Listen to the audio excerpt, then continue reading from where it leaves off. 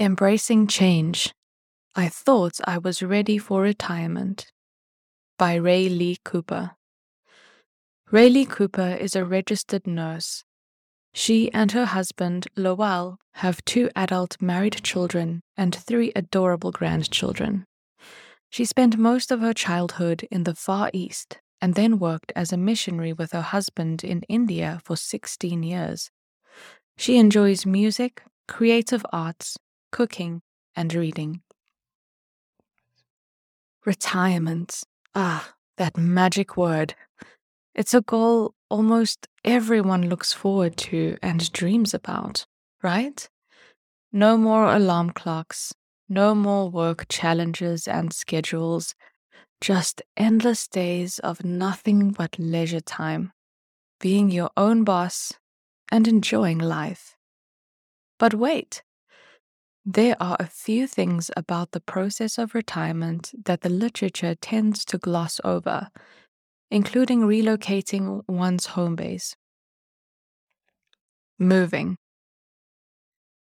When we returned from mission service in 1994, we brought with us several suitcases, a trunk, and a kitchen stool. That was all. But after 20-some years of living and working in Maryland, we had accumulated a house full of stuff. Where did it all come from? Besides the work in preparing the house for sale, it also took many tedious hours of sorting through all our household goods, deciding what to keep, to sell, to give away. Finally, the house was sold and completely emptied out, and the big yellow moving van was loaded from front to back with what was left of our belongings.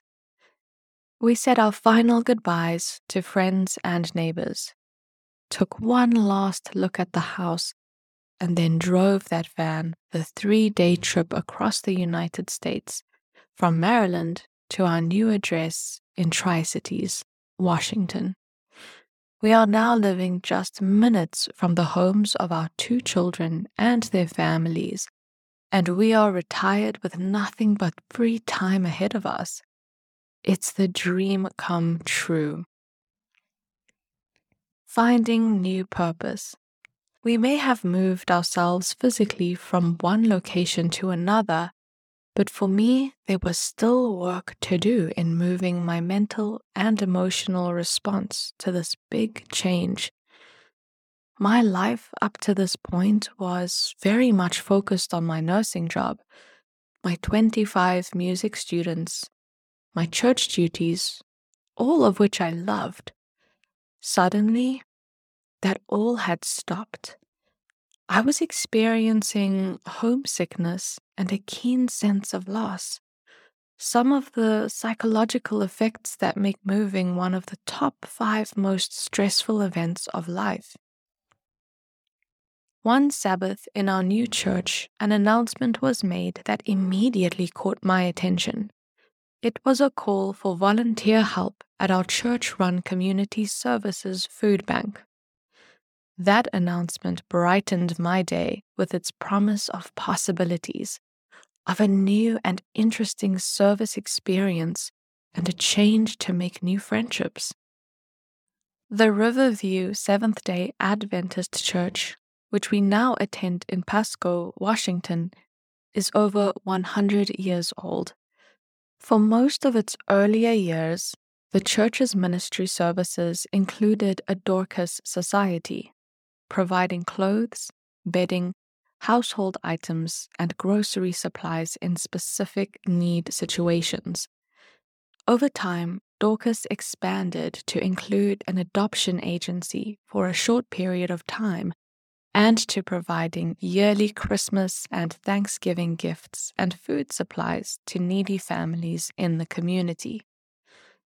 All services were centered in a small building on the church property, the title of which was eventually changed from Dorcas to Community Services. In the late 1980s, Connie and Stan Arlt took over as co-managers of the Community Services program. Connie set up a well-organized and attractive thrift store with incoming donated used clothing and household items from church members and the community.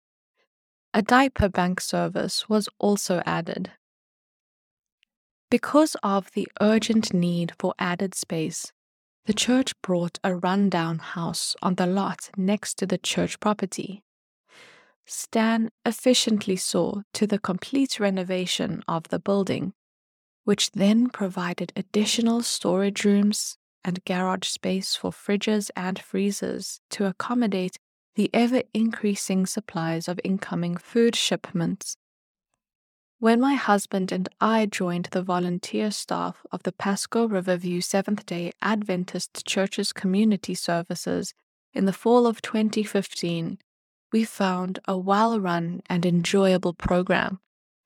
Trucked-in supplies arrived on Tuesday mornings.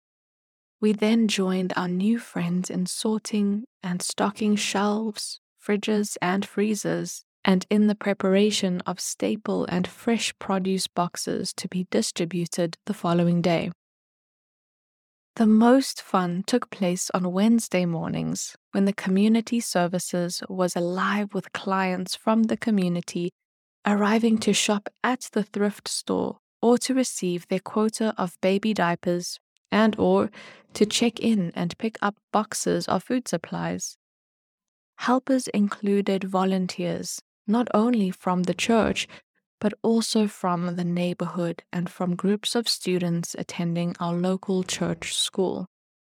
Up until 2019, client families receiving food each week numbered in the 100s.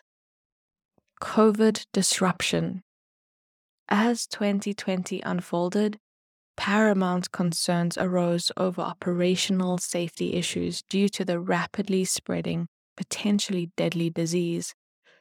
In view of new restrictions and official mandates, would we continue to receive the weekly supply shipments?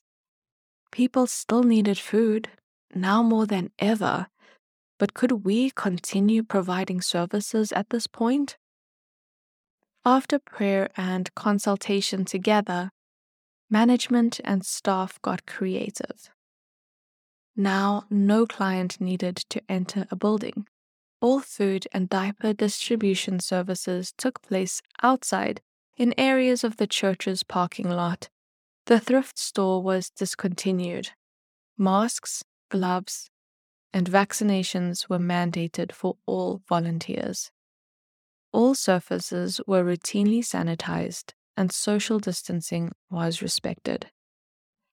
To our complete surprise, instead of a decrease in the arrival of weekly food supplies, we were blessed with a huge increase, more than ever previously received. Added to that, Community Services was officially assigned 15 National Guard to assist as needed. These fine, energetic young adults stayed with us well into 2021. There was no question God was blessing.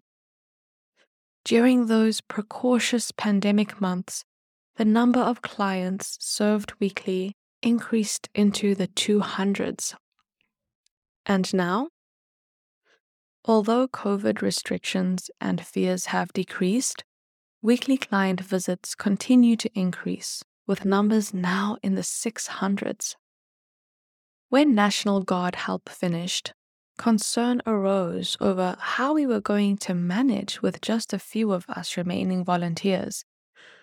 But help arrived unexpectedly from a variety of sources, such as area churches, a local hospital, the community neighborhood, and a sister church in the Tri-Cities area. God has and is still truly blessing this ministry. Food supplies continue to arrive, and like the quote-unquote loaves and fishes of long ago, there is always enough for all who come in need, and with a little to spare.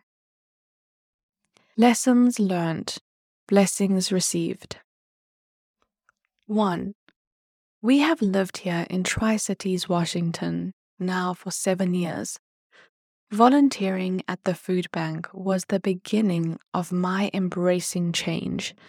It opened doors to a host of new friendships within our church, in our local church school, and among community folks.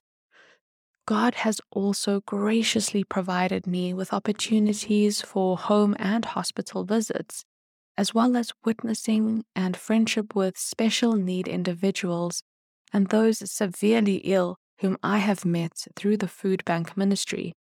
Here are just a few examples. A. Becoming friends with an emancipated elderly man with many health problems, and then delivering food to him when he became too sick to come to the food bank. B. Conducting weekly home food delivery and assistant visits to a sick elderly woman. C. Ministering to a gentleman suffering from liver failure who was a regular at the food bank until he passed away not too long ago. Before dying, he gave his heart to the Lord. Although it was sad to lose this friend of the food bank staff, we were all blessed by seeing the peace God sent him in that decision.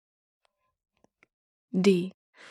Befriending a 50-something-year-old troubled woman from a very turbulent childhood of being rejected by her mother and then experiencing the loss of both her teenage children, her son to drowning, and the shooting death of her daughter. She is a relatively new client, but comes not only for food, but also for encouragement, a hug, and often a prayer. E. Visiting with a tall, quiet gentleman who was raised an Adventist but left the faith in his adulthood and who was a regular at the food bank for many years. He often mentioned that one day he might come back to church, and he did attend our church several times until his tragic fall down a flight of stairs with significant injury to his head. Our prayer group prayed earnestly for him, and to the surprise of his surgeon, he recovered and shocked us all by returning to the food bank one Wednesday morning several weeks later.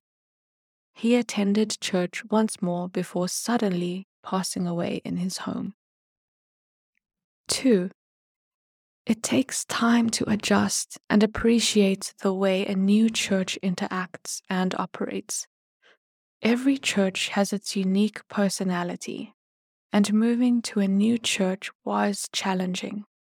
However, the more I came to understand the culture and background of my new friends, the more I began to appreciate what I was experiencing in my new church. 3. Family interaction is different when one lives near family versus periodically coming for visits from distances to enjoy a flurry of busy togetherness for short periods of time. Living near adult children and their families, although surely a blessing, involves fitting into their busy lives. Grandparents have the privilege of being available to help with childcare, to assist with food for overtired and hardworking adult children, and to be on call for any number of additional needs. Embrace the gold. Retirement is often referred to as quote-unquote the golden years, and for good reason. After we work hard for a lifetime, retirement can provide opportunity for choosing how time and energies will be spent. Possible activities can include travel, learning or experiencing new things, volunteering, spending time with family, getting involved in church activities and ministries as desired, or perhaps following a lifelong dream. Shared God-given talents, skills, and spiritual lessons learned over a lifetime can meaningfully encourage and bless family, church, and community, like refined gold in the golden years of retirement. Quote, The joy of retirement comes in those everyday pursuits that embrace the joy of life. To experience daily the freedom to invest one's lifelong knowledge for the betterment of others, and to allocate time to pursuits that, only received in the years of working, a fleeting moment. End quote. For more articles and resources for ministerial spouses, please visit ministerial.adventist.org/spouses.